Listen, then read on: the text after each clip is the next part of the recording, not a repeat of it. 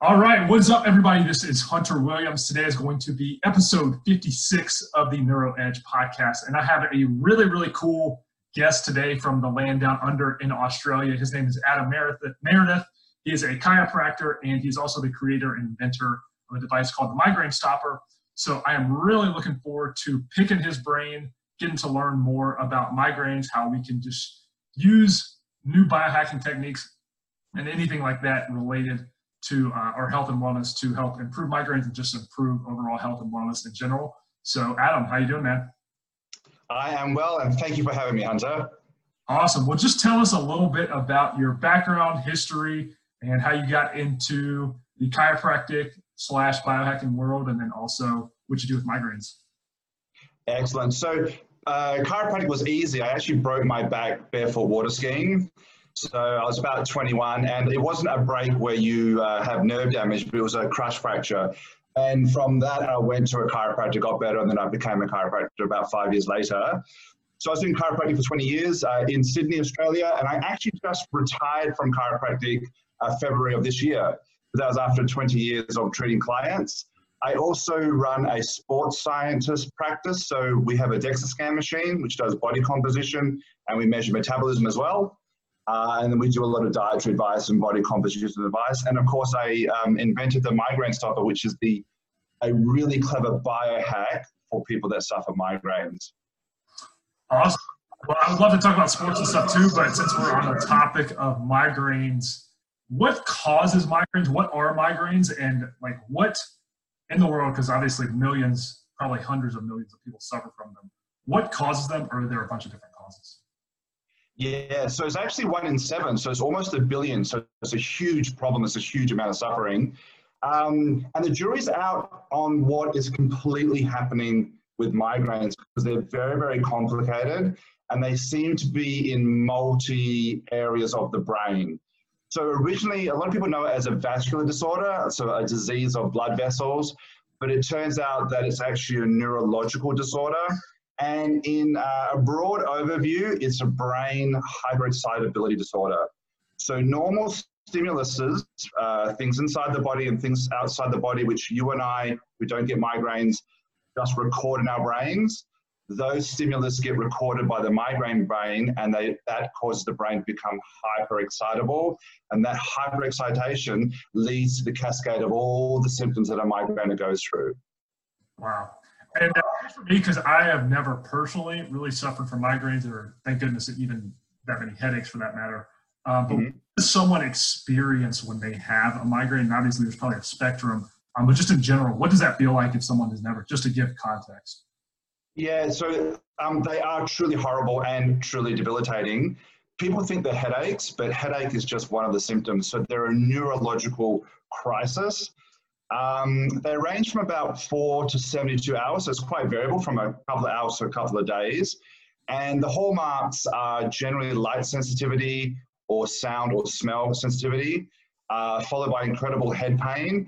But the overriding thing when you talk to migraine people is they just feel miserable, want to be alone, generally in a dark, cold room, and suffering. So there's physical pain, but there's also this very large emotional overwhelmed sort of sensation to migraines as well. If you've got a headache that's really bad, you can still work. If you have a migraine that's bad, you cannot work. You just shut down. Yeah. And as far as like in the medical history, just because I have no knowledge of this, is this something that is a pretty recent phenomenon, or does this go back centuries that humans have been suffering from this? Yeah, I'll have to double check, but I think Caesar had them, so that's going back a while.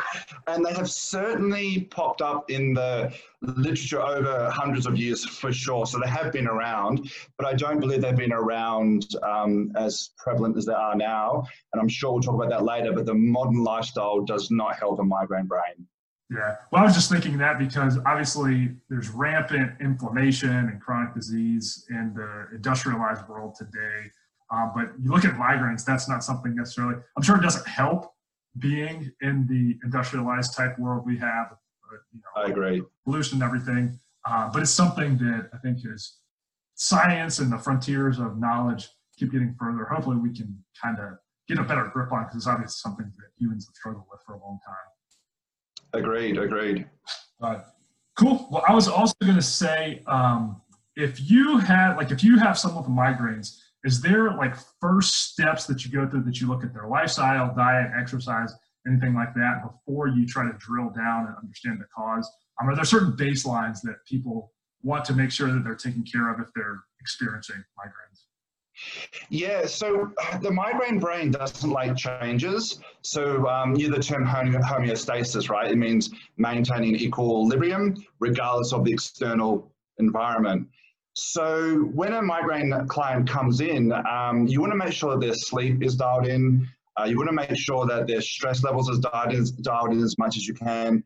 And what they definitely seem to do better if they eat regularly and they do regular things at regular times, because it's all about homeostasis. They have trouble maintaining it. And when things hit them left and right, like a poor night's sleep or a stressful event, that is enough to make this brain, which is already a bit prone to being excitable, super hyper excitable, and then the migraine cascade occurs. So if I had 2 seconds with someone and they said, I want to do some lifestyle things, you've got to live a nice, moderate, well-routined lifestyle, which is pretty boring, by the way. And I really like my migraine stopper to give it to the patients and let them get some sort of normal assemblage. They don't have to be so routine and regimented, but they generally don't like extremes of anything, including late nights, including too much alcohol. Anything like that generally throws their brains off. Yeah, I was going to ask you about that too. Does our circadian rhythm, so how we are aligned with our circadian rhythm, does that affect it? Does it cause it, or does it just make it worse for people that are more prone to experience them? Look, circadian rhythm is huge for health, and it's really huge for migraineurs. So it's really odd. It's a paradox. Sleep too little, and the migraineurs get a migraine. Sleep too much, and they get a migraine. So too little, too much. There's a really cool study only recently where they measured how out of phase the circadian rhythm was for the migraine person. And basically, the more out the circadian rhythm, the more painful the migraine and the more frequent the migraine. So we know for a fact that it is absolutely established to circadian rhythms and sleep cycles. And that's why we'll talk later about blue light. It's huge for migraineurs. Yeah, I was going to wonder that as well. And one thing, I just read a book recently that I've been on a huge kick on is actually grounding and earthing. So being in direct contact with the earth's surface. And I've noticed I've probably been doing it regularly where I try to at least get barefoot on the ground every day for 40 minutes to an hour, probably for about 8 months now since I read the book, and I've really been making that a practice. And I don't know the best way to explain it other than you just feel more in sync with like sunrise and then sunset. And it's much easier for me to go to bed when the sun goes down instead of staying up way past, like 4 or 5 hours past when the sun goes down. And then I'm up in the morning, and I've always been more of a morning person, but it just seems easier to kind of get into sync with that. So I think there's kind of, again, in our industrialized world, there's a lot of things that throw that off. And it's more, you have to be super cognizant of it in this day and age of finding your circadian rhythm.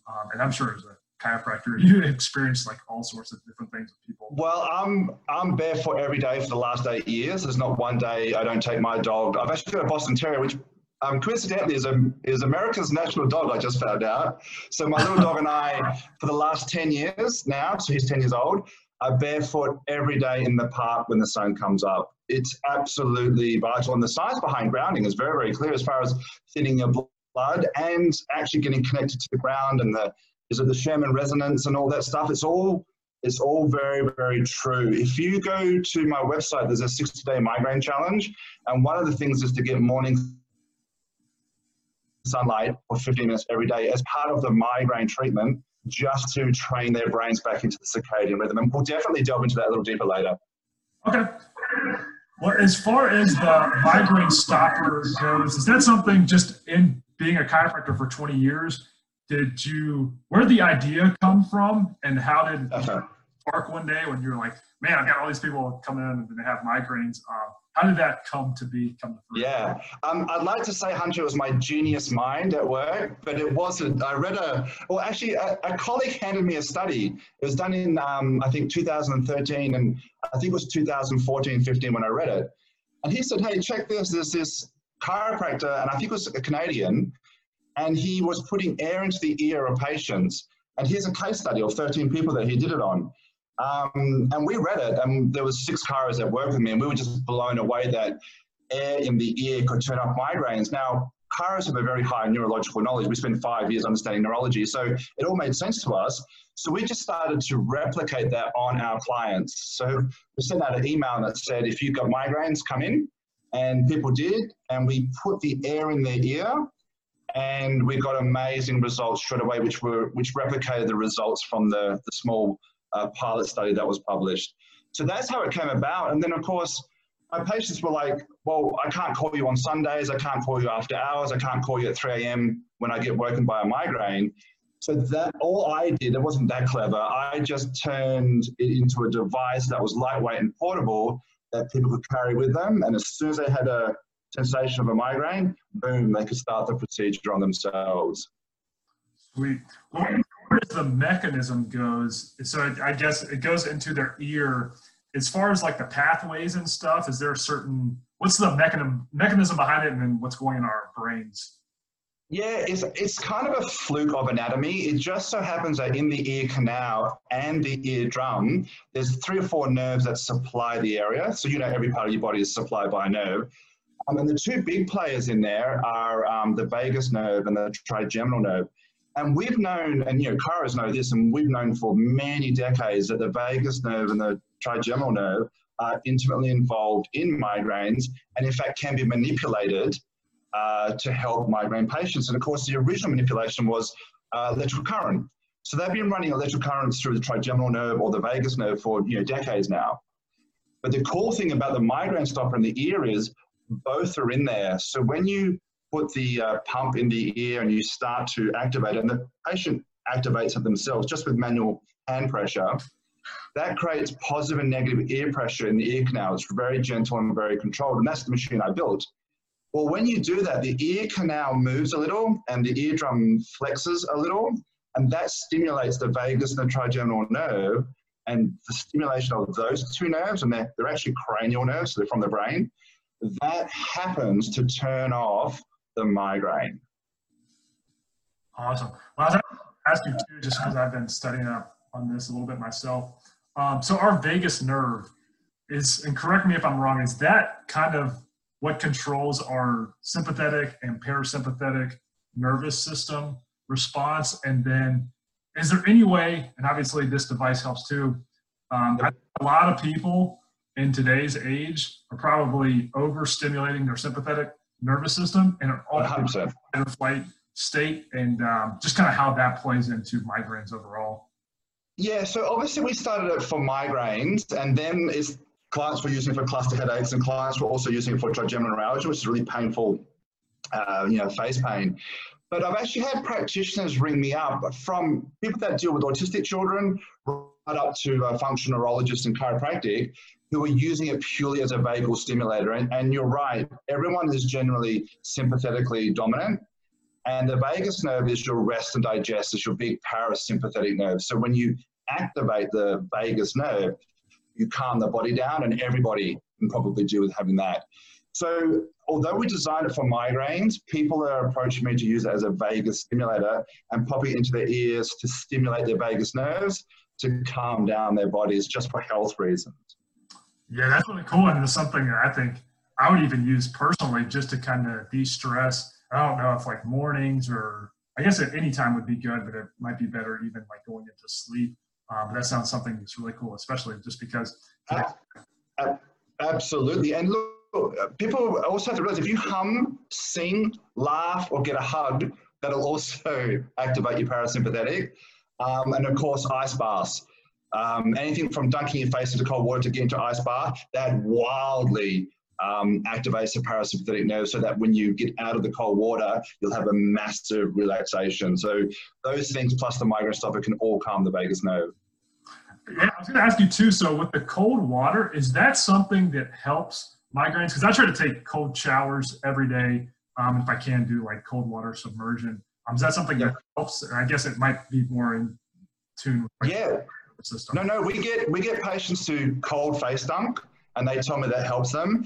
And there was an article in a British television show, I think, or a magazine, and it was just a one case study, but this individual had very bad migraines and jumped in the cold water specifically to treat it and got a great result. And that being true, I presume he stimulated the vagus nerve, and we know that vagus nerve stimulation has a great effect on migraines, and that's, of course, half of why the migraine stopper works. So I'm all for it. We were talking about biohacking before. I've got a 700-litre Westinghouse freezer on my balcony full of water dialed in at 4 degrees. And I've been a bit of a chicken lately, but for about 2 months ago, for 3 months in a row, I did it 4 or 5 times a week. Awesome. Yeah. So it's winter for you guys there right now, right? So if you find it's harder to try to jump in the cold water when it's winter versus summer, because summer it's easy because it's like hot outside and so I jump in cold water. I know like when it's cold outside for me, when I jump in cold water, I'm like, man, I'm already freezing. I don't want to do it. But the long light cycles and the heat make it easier. But what I do in winter is I go just in my shorts and a tank top, and I walk at sunrise with my dog, no shoes on, so I am still cold and still getting the effects of the vagus nerve stimulation. Awesome. Well, as far as just kind of getting into the biohacking side of things, have you noticed anything that you use in conjunction with the migraine stopper that helps? So like red light therapy, anything like that that can kind of amplify the effects of it? Yeah, no, absolutely. Look, red light therapy is huge because of its effect on stimulating the mitochondria. And we know that after the migraine attack, generally the mitochondria in the brain is fried. And that's why if you live with a migraine person, you'll often know they're about to get it because they just go a little off. Obviously, you know when they do have it because it's so dramatic. But you'll often find, and husbands and wives tell me that their partners are just off for 2 or 3 days. That's because after the event, your brain's fried and the mitochondria in your brain is probably not firing up as well. So things like red light therapy are an absolutely perfect adjunct to this therapy. And just the general circadian lifestyle will help boost it. And, you know, being healthy, happy, and eating well will boost it. And we know that for any modality, man. Like for any modality, if I get a client that's very upbeat, regardless of what they're coming in for, their response will generally be better than someone that's depressed or down on their luck. You know what I mean? Yeah, I think there's something to that too. Like if you actually believe in whatever kind of health state you're in, but if you actually believe that the power is there to heal you to get better, that's like half the battle, or probably even more than half the battle than just saying like, the end of the world. So it's like some people you actually have to make that change in your brain that you're just going to refuse to let it happen. Not to say that you won't struggle with it, but I think there's definitely something to that. And especially, you probably know dealing with a lot of athletes in the past, like there's a huge mental component that goes into it as well. 100%. And I remember a famous case. When I was lecturing at uni, I used to say that it was 2 mates that came in and were treating them for knees. They were basketballers. And they both had similar injuries at similar times, and they were very high level. And after treating them, one came in, and I said, how's it going? He says, fantastic. It only hurt once out of the 5 games I played. And he was like really super positive, and off he went. The other guy came and said the same thing. He goes, it's no good. Within those 5 games, it was still sore for one of them. And so it was the same thing. But one guy just went better and better and better, and one guy just went worse and worse. And we know about psychoimmunology. We know that the brain affects the immune system. We know the brain affects the way the body works. So mindset is very, very important. And they kind of poo-poo it a bit in medicine. They call it, placebo, let's get rid of it. I don't call it placebo. I call it the effects of therapy. Now, one of the effects of therapy when used the migraine stopper is that we know it stimulates nerves. But there's other effects too, the way that you interact with the patient's belief in the system, the way that you listen to someone about their problems. I don't like the term placebo, I like the term therapy effects. So when someone comes to me for any ailment and I listen to them show care and I think this guy might be able to help me, these are the effects of therapy, and they're all therapeutic and they're all healing for the ultimate goal. And to be quite honest, if there was just a placebo effect with migraine stopper, and there's a lot more, but just say it was placebo and 30, and those 30% of migraine sufferers never took meds again, and they used the migraine stopper, but it was placebo, but they didn't get migraines, I would still call that a massive win.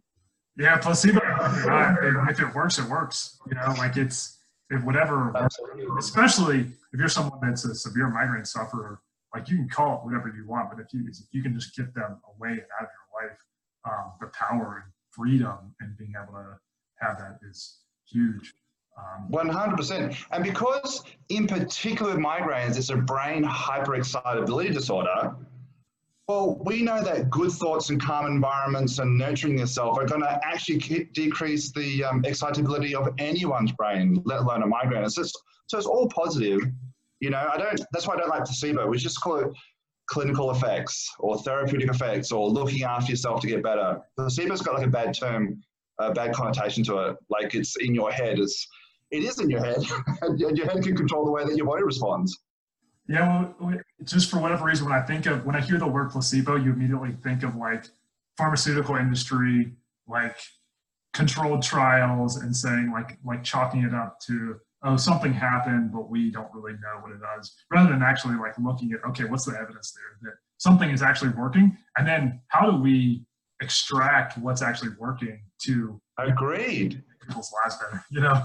And Hunter, it's high. It's 30% of the population gets this response. Let's look into it.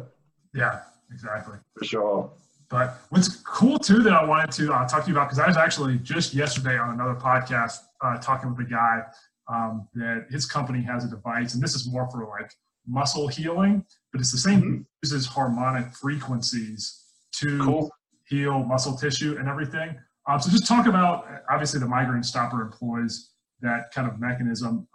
Just overall, what science will go, because I don't think like historically this has been a huge thing, like how sound healing, harmonic frequency, wavelength, like what the future of that looks like and how beneficial it can be to our body that we might not know about yet. So you've stumped me on that one, Hunter. I know a lot about biohacking, but I don't know anything about sound therapy.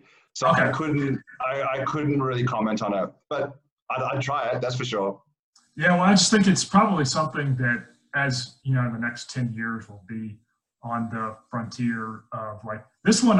Apparently, this device that like breaks up microplaque in your arteries and everything, so it helps with blood flow. But it does it through like sound pulsation. So I haven't tried the device myself, but it's kind of interesting that just back-to-back days I was talking to someone because it's kind of the same. All that stuff's interesting. Yeah, all of it. One thing I did want to ask you too, just because you're a chiropractor, so you kind of have this along with migraines. Do you think and spinal health plays into someone having migraines, or some people are going to have it, some people won't? How that kind of interplays? Yeah, 100%. So if you actually Google us, our strapline is "We Fix Posture." So of all the different types of chiropractic out there, there's sports and pediatrics, and we actually concentrated solely on posture, and all our patients have before and after posture photos. That's how we track our patients. It's got a huge effect on migraine. So before the migraine stopper, I was very successful in treating a lot of migraine people by manipulating their neck and changing their posture. So we talk about those two nerves, the trigeminal nerve and the vagus nerve. So they all feed into a part of the brain, and so it's in the brainstem. And this area is what's overactive, okay, in migraineurs. So the trigeminal nerve goes into it, and the vagus nerve goes into it, but also the nerves from the upper neck go into it. So if you've got migraines, and it's predominantly from the upper nerves of the neck going into this place, this trigeminal nucleus, the brainstem, and those nerves are acting too much, or you've got increased excitation, and now you've got the migraines. So when people say, yeah, is the neck involved? Yeah, 100%. There's three major nerves, trigeminal, vagus, and the upper cervical nerves, because they all go to the same part of the brainstem, which is the area that gets too excited for migraines. So you can calm down a migraine by looking at those three nerves. So I will always look at a client's neck as well as the trigeminal and vagus nerves. Yeah, I think another thing too, if you look at just the average person, if they have an office job, or even if you have a manual labor job, how easy it is for your spinal column to get out of whack and your posture whack. And I know it's something like I have to be on guard against, because you can catch yourself sitting for a long period of time and just how unhealthy that is.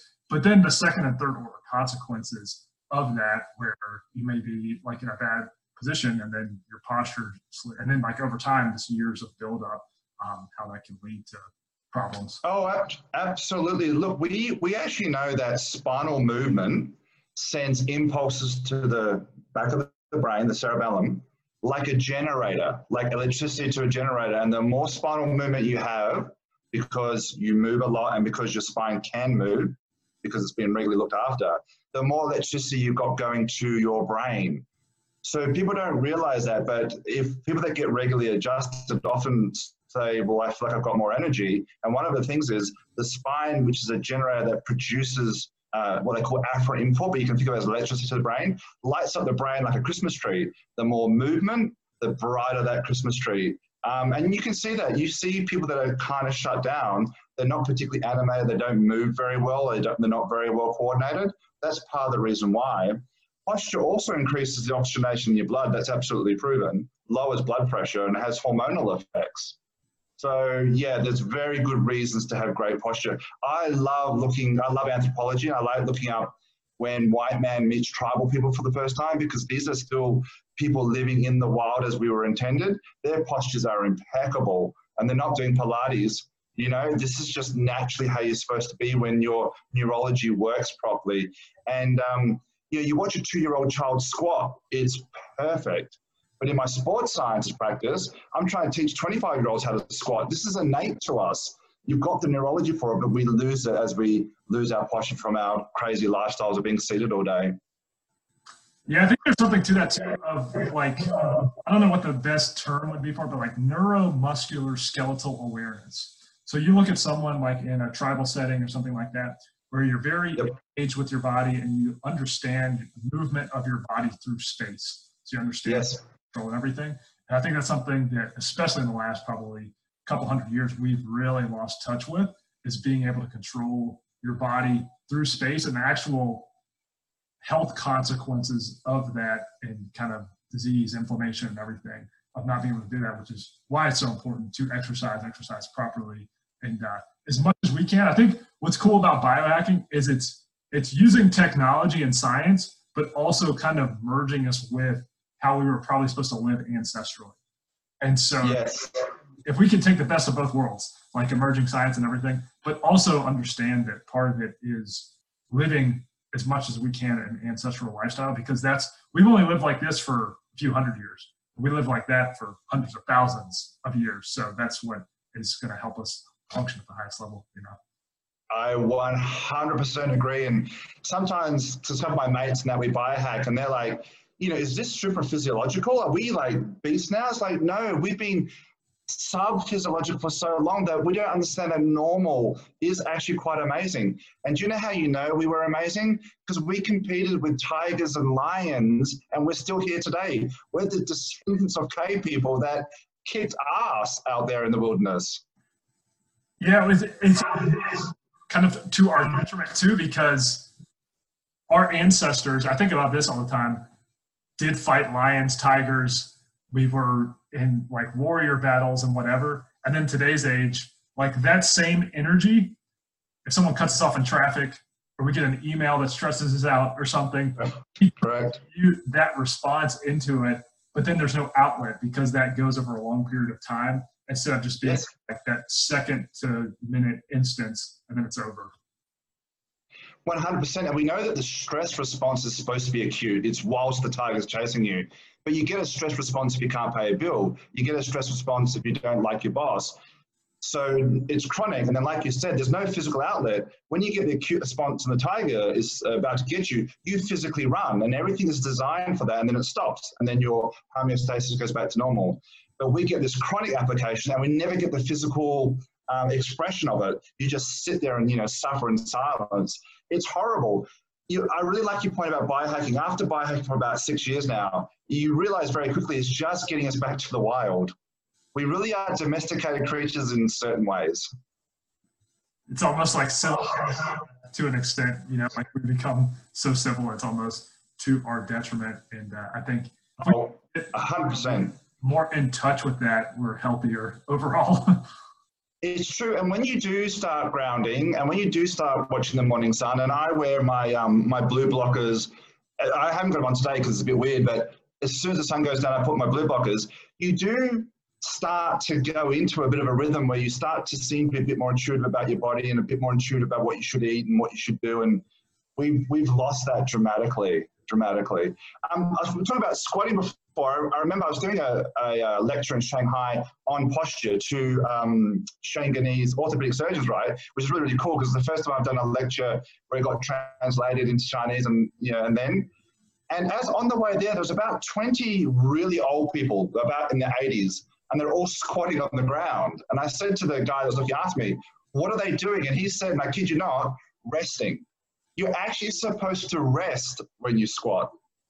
That's how powerful it is. So when we were manipulating tools or skinning a hide or gutting a fish, you were supposed to do that resting in that squatting position. That's how far we've gone from this. And think about how many today actually can even rest in a squatting position. They can't even squat. Yeah, exactly. Let alone even to get there. Yeah. And then I think about too, I haven't researched this a lot, but I've heard it before, is when we are doing a bowel movement, like a lot of our toilets are like way up, and how our digestive system is actually like intended to actually be in that squat position. Not something I've really like experienced with, but I think about that too from talking about squatting.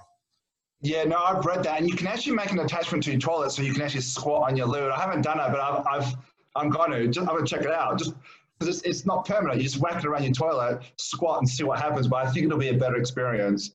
Yeah. I did want to ask you too, and this is kind of a little off topic, but something just because I have played football in the past, so I've had my fair share of concussions, to say the least. The migraine stopper. So I have family members that still play football. Is it something that can help with concussions or traumatic brain injury or something like that? Do you think it can, like the headache that you would get? Yeah, I honestly couldn't comment on that. I've never, ever thought about concussions, but concussions are serious, and I would definitely get someone to check them out. But I don't know of any application for the migraine stopper for concussion. Okay. That would be outside my scope. Yeah, it's probably, I was just curious because I remember playing football, you would like wake up. That's probably the closest thing I've had to a migraine, is you'd wake up the next day and your head would just be kind of spinning and throbbing. Obviously, that's terrible. Then migraine. Kind of going back to the exercise though, do you find that there's any certain type of exercise that helps more or less with migraines? So like strength training, cardio, high intensity interval training? Yeah, look, they have done a lot of studies in that, like what's the best type. I'm a big fan of, 10 to 15,000 steps a day for everyone regardless. But for migraines, I like it because it's soothing and it's gentle. And again, it goes back to the homeostasis. They don't like to be knocked out of homeostasis, and it happens quickly. So walking is a great fat burner. People don't really appreciate how you are designed to walk and to utilize fat. So I like them to walk a lot. And as far as exercising, with my migraine patients, it's like, what do you love to do and what do you know you can tolerate? And if they can tolerate it, I've never said to them, hey, don't do it. If you've got a migraine and you're into boxing and you're getting punched in the head a lot, that would be a no, because that would obviously be a no. But if you enjoy it and it's not causing migraines, so there's many things you can do. I would say do whatever that you enjoy, for sure. But everyone should walk 10 to 15,000 steps a day, every day. Yeah, I think that's something, I feel like the ancestral living part, that's just innate in our body to be able to do that. And so many times, yes, me, especially if it's a day like where I'm sitting a lot, I try to make sure like at least every hour to 90 minutes, like take like a half-mile walk just to get moving, get the blood flow going. And then obviously if you're wanting to perform mentally at a high level too, that's really crucial that you have blood flow, you have movement going throughout your body and everything. Absolutely. With the sitting though, what the studies do show is that getting up every 15 minutes, even if it's just for a minute, has massive benefits than say doing 3 hours and then going to the gym and back. So we definitely get all our migraine patients to set a little reminder or get an app every 15, 20 minutes, get up, just walk around your desk, sit down. That's very, very useful. And definitely standing desks are very, very useful. We are designed to stand or squat, not to sit. Yeah, well, I've actually noticed, so since I have been at home because everything has been on lockdown recently, try to incorporate more like movement throughout the day. And I've noticed, like, I'll try to do like every 30 minutes to an hour, like 10 burpees, a few kettlebell swings, and then take a walk. Actually, how much more energy I have. And I don't know, like a blood flow thing or something going on there. But as opposed to, I mean, that's how we're wired to be able to live. 100%. This concept of not doing much and then smashing yourself at the gym and feeling proud if A, you puke, or B, you're so tired you don't know what's going on, that is not health. And that is not what cave people did. And that's not what we're designed to. You're right. It was regular movement throughout the day. And they know that the average cave person spent about 17 to 20 hours a week in the pursuit of food. The rest of the time, they were just lounging around. Painting, fornicating. I don't know what they were doing, but they were doing these 10 hours a day stuck behind a desk under artificial light, not grounded. No way. That's another thing, too, I wanted to ask you about. As far as artificial light goes, do you feel that has an impact on migraine? So like sitting in an office where you have the fluorescent light on you all day for 10 hours? Yeah, so when I first started to read about light, I was like, not really. I'm sure I'm tired because I haven't got my diet dialed in. Light is one of the most powerful things that can ruin your health, unfortunately. Specifically to migraines, I'm glad we brought this up. Blue light is a double threat to migraines. One, we know that blue light upsets your circadian rhythm, and we know that migraineurs' circadian rhythms are further out, the worse their migraines. If they sleep too much, they sleep too little, they get migraines. So blue light will stuff up your circadian rhythm. But secondarily to that, it directly affects your migraines. So if you get a blind migraine sufferer and you flash blue light into their eye, they won't know that you're doing it because they're blind.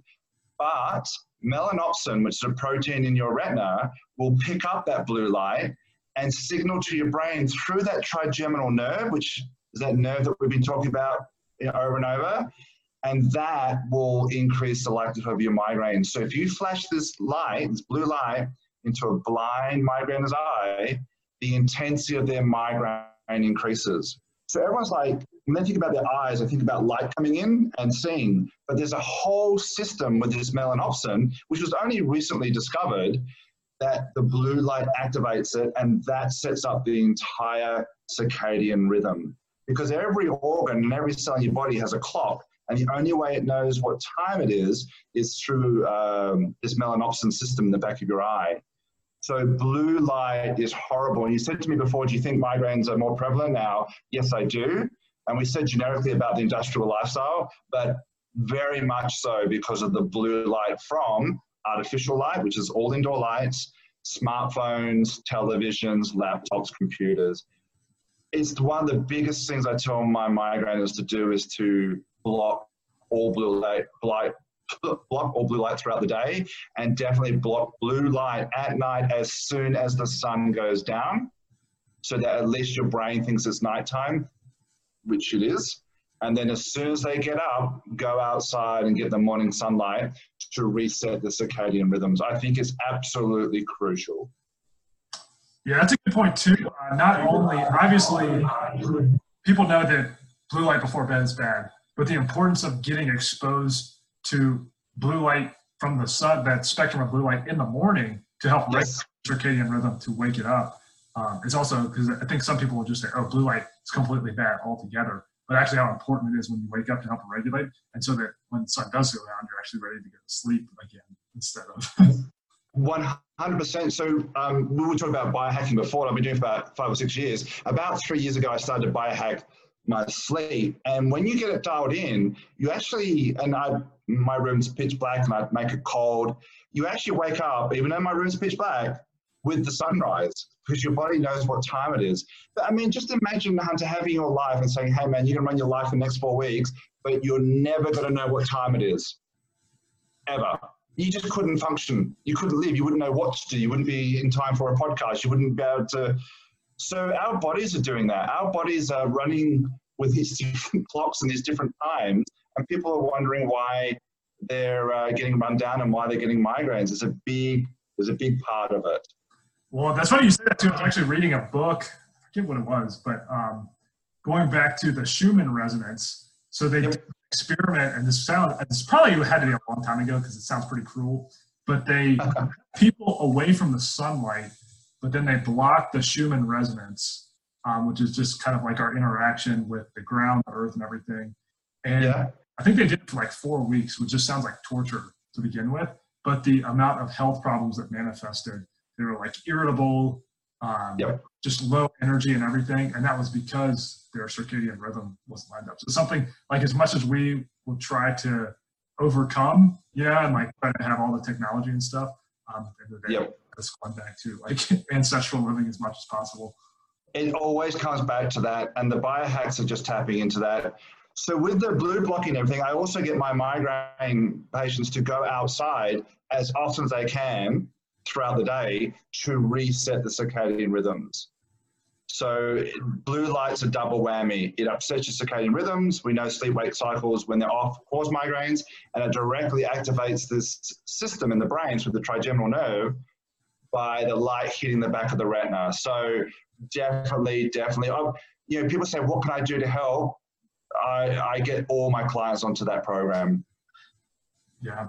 As far as sunlight goes, is there like a sweet spot of sunlight exposure that you want to have throughout the day? Obviously, you want it to be a good amount, but is there like is it overdoing it too much? Is there a good sweet spot, certain amount of hours, anything like that? So I always say, look, we were definitely born naked and in the sun, right? So our ancestors cruised around, no clothes, in the sun all day. Sun exposure is not a problem because you can be under a tree all day, or in Sydney, it's winter now, so it's dark at 4 o'clock. You can't get sunburn today. Sunburn is bad, but light exposure, let's say natural light exposure rather than sunlight, because sun's got such a bad connotation to it, which I don't believe it should have, but just natural light. Do you think that most people are worried about their children in the middle of winter sitting under a tree and getting sunburned? No.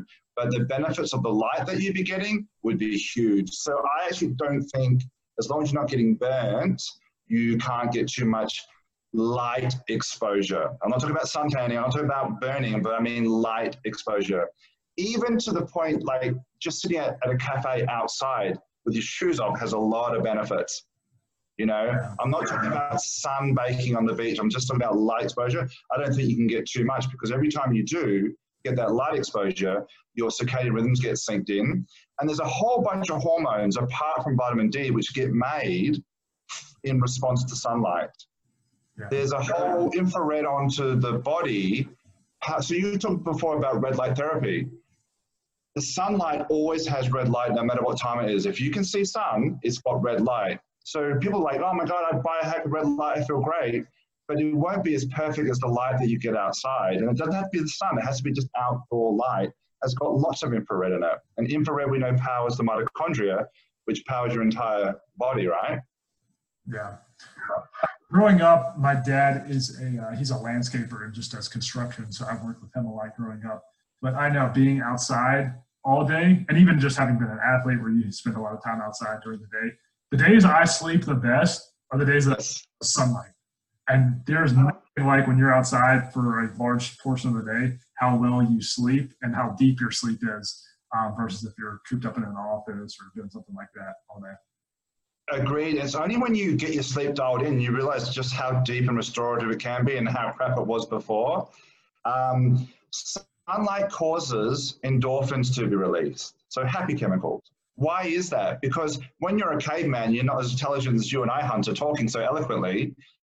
How do you know to go outside? Because when you go outside and the sun hits you, you get endorphins to feel happy. If we were designed to be cave dwellers, sunlight wouldn't do it, but darkness would cause endorphins, and therefore you'd be naturally attracted to the dark, right? Yeah. So this is how we're designed. The reason you feel so good when you're in the sun, not sunburned, not suntanned, but outdoors, is because you're actually making endorphins, which make you happy. Yeah. Yep. And why does a healthy tan look healthy? Because we know it's healthy. Why does sickly pally white look sickly pally white? Because it is. Yeah. You can't avoid like the natural attraction that we have to someone that is tan versus someone that's not. It's built into our DNA, you know? Exactly, because we're scanning them for how healthy they are to reproduce. It's like shiny hair. It's like a good complexion. You're scanning. Well, you're supposed to be tanned. And, you know, anthropologically, why did we go from, and, you know, there are people that believe in God and creation. That's fine. I respect that. But I believe in evolution. And we're pretty certain we came from African stock with very dark skin. And then it went very, very light. Why is that? Well, a lot of the researchers out there are saying that as we travel further north and the sunlight was down, the darker skins couldn't make the vitamin D. They couldn't make some of the other hormones as well, and therefore it didn't fare as well in the wild. We know vitamin D is related to fertility and the immune status. So the very fact that we change skin color might indicate just how important it is for a monkey that has no hair, which is what we are. Yeah. Well, it's funny you said about vitamin D. I think they're actually starting to, I saw one thing that a lot of the people that are diagnosed with COVID, ones that respond better, you know, don't get as sick, don't end up becoming a casualty, their vitamin D levels are higher. Ones that end up dying or getting deathly sick from it, their vitamin D levels are lower, which is obviously playing, it's going to go into nutrition and everything, but the biggest factor of that is sunlight and then how that interplays to our immune system, which again goes back to migraines, probably has some sort of effect going on there too. 100%, man. Like I'm not a big fan of sunburn. I'm a big fan of having naturally high vitamin D levels. And we know high vitamin D and fertility and immune system are linked. We know that. There's some big, I always tell my patients, just Google it, but there's some massive, huge studies, they're big longitudinal studies, and they make conclusions like your vitamin D level is correlated to all causes of mortality. So basically these studies, and they're on thousands of people saying that the higher you have natural vitamin D levels, the lower the risk of all causes of death. That's a pretty big statement. And that's the conclusions of some of these big studies. So I'm massive on vitamin D. And again, just because people are listening, not sunburn, but exposure, intelligent exposure. And don't forget, you know, in the morning I said to my migraine people, go out and get sunlight, make sure it hits, you know, don't stare at the sun, but make sure it hits your eyes, make sure it hits your skin. And people are like, is that bad? Well, in Australia, for the first hour or two, there's no UVA or UVB. It's all infrared. That's why morning sunrise and sunset are orange and red. It's because that's the only colors in them. So it's very, very safe. You know, I got people worried about getting sun exposure at 6 a.m. in the morning when the sun comes up. You can't get burnt then. That's just crazy. Get out into the sun, kids. Have you ever messed around with like in the morning, so looking into the sun, not for a long period of time? Yeah, so sun gazing. So yes, I have. So I don't look in the sun. I sit in a way with my dog at the park bench with my shoes off in a way that the sunlight fuels my face. Okay. Rather than looking at the sun. But I am conscious of the fact that I am wanting to get sunlight into my eyes, but I don't look at the sun, but I make sure it's in my eyes. So in other words, I don't wear sunglasses at all because I want the light to hit my eyes so my body knows what time it is. Which seems, you know, honestly, 6 years ago, I wouldn't have said this. I would have said, put your sunglasses on, you get cataracts. But the more you research and then do yourself, I just got rid of my sunglasses. And what's really interesting is I couldn't leave. If I left my sunglasses at home, I'd go to the petrol station to buy some cheap pair because my eyes were so sensitive to the sun. Now in the middle of the sun, I can go fishing. In that case, I might put them on because I think that might be bad glare from the water, but I don't need to. And I've definitely noticed that my eyes don't tear up anymore like they used to. Well, that's funny you brought that up because in the last few years, I have moved away from wearing sunglasses. And people would say, oh, that's crazy, you need to protect your eyes from the sun. What I liken it to, and as a former athlete, they used to try to make us tape our ankles before practice training. And I hated it because when you would do it, it would make your ankles actually weaker. And yes, it might in the short term prevent you from, like, if you have a freak twist or something, to make it better. But what you're doing in the long term is you're like, it was lessening the strength of the tendons and everything, because it was put 100% agreed. otherwise. And it's the same thing with the sun, where if you wear sunglasses all the time, you're actually not developing your eye in a way that's like actually able to receive the sunlight and everything and to function better. So I think there's something there too. Now, how will that catch on? I don't know.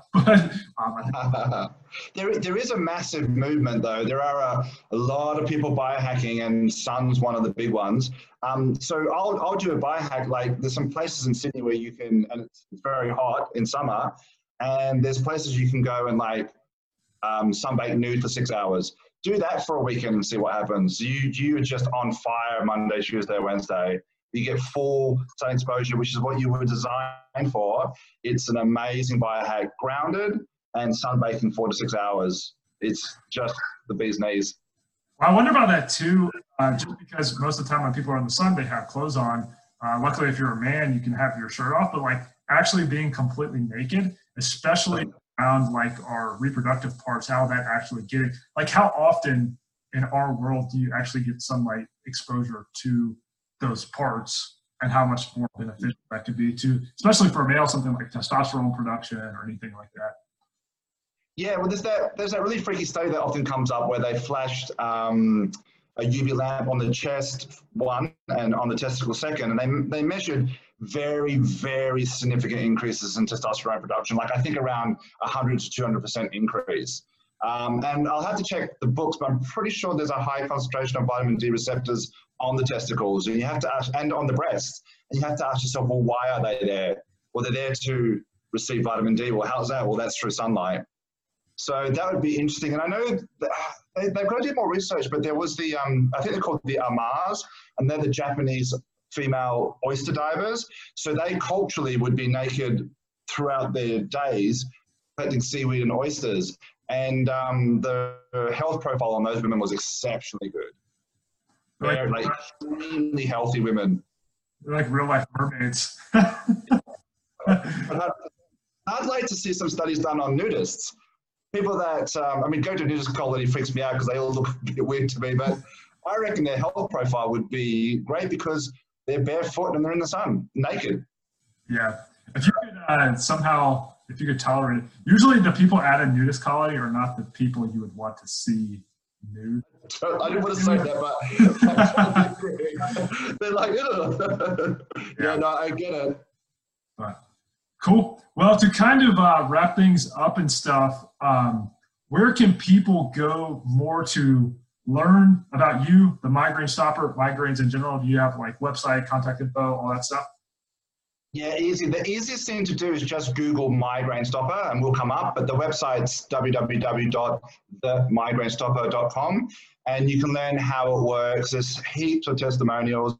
All those people are my patients, so it's really, really cool. And you can tell they're all shot on iPhones. These are definitely not actors. These are definitely real people. Listen to their stories. And the good thing is, because I can't see the people that are going to buy from my website, see, my patients that come to me as a chiropractor before I retired, it's like I listen to them for 45 minutes, take the history, and if I couldn't help them, no charge, and I send them off to someone that hopefully could help them. So it's the same with the Migraine Stopper. You can purchase it, and if it doesn't work within 90 days, you send it back, and I'll give you a full refund. I'm only interested in helping people I can help, and because I can't talk to you, if it doesn't work, send it back. And I've got a 1300 number, and I've got an info@Migraine Stopper email. You can always ask me any question about migraines. Awesome. Do you have any closing words, any recommendations other than to go get the Migraine Stopper if people suffer from migraines? Any parting words? Yeah, I think that your health is very important, and you should put significant time per week in learning about health and your individuality. I wouldn't leave it to other people. It's just too important. So get onto Google, get onto a cool podcast like yours, listen, learn, and try things and see just how better you feel. I was genuinely shocked, particularly with the light manipulation, at how much better I felt. So look after yourself, research, and try some very gentle biohacks and see how you go.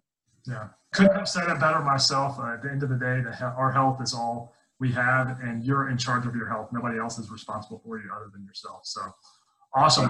Adam, it has been a pleasure. I just learned so much. So awesome to talk to you. And like I said, everybody should go check out his stuff. Definitely check out Migraine Stopper. I know I will be myself. So with that being said, we will close it out today, and we will talk to you guys soon. Thanks for having me, man. I appreciate it. Yeah, no problem.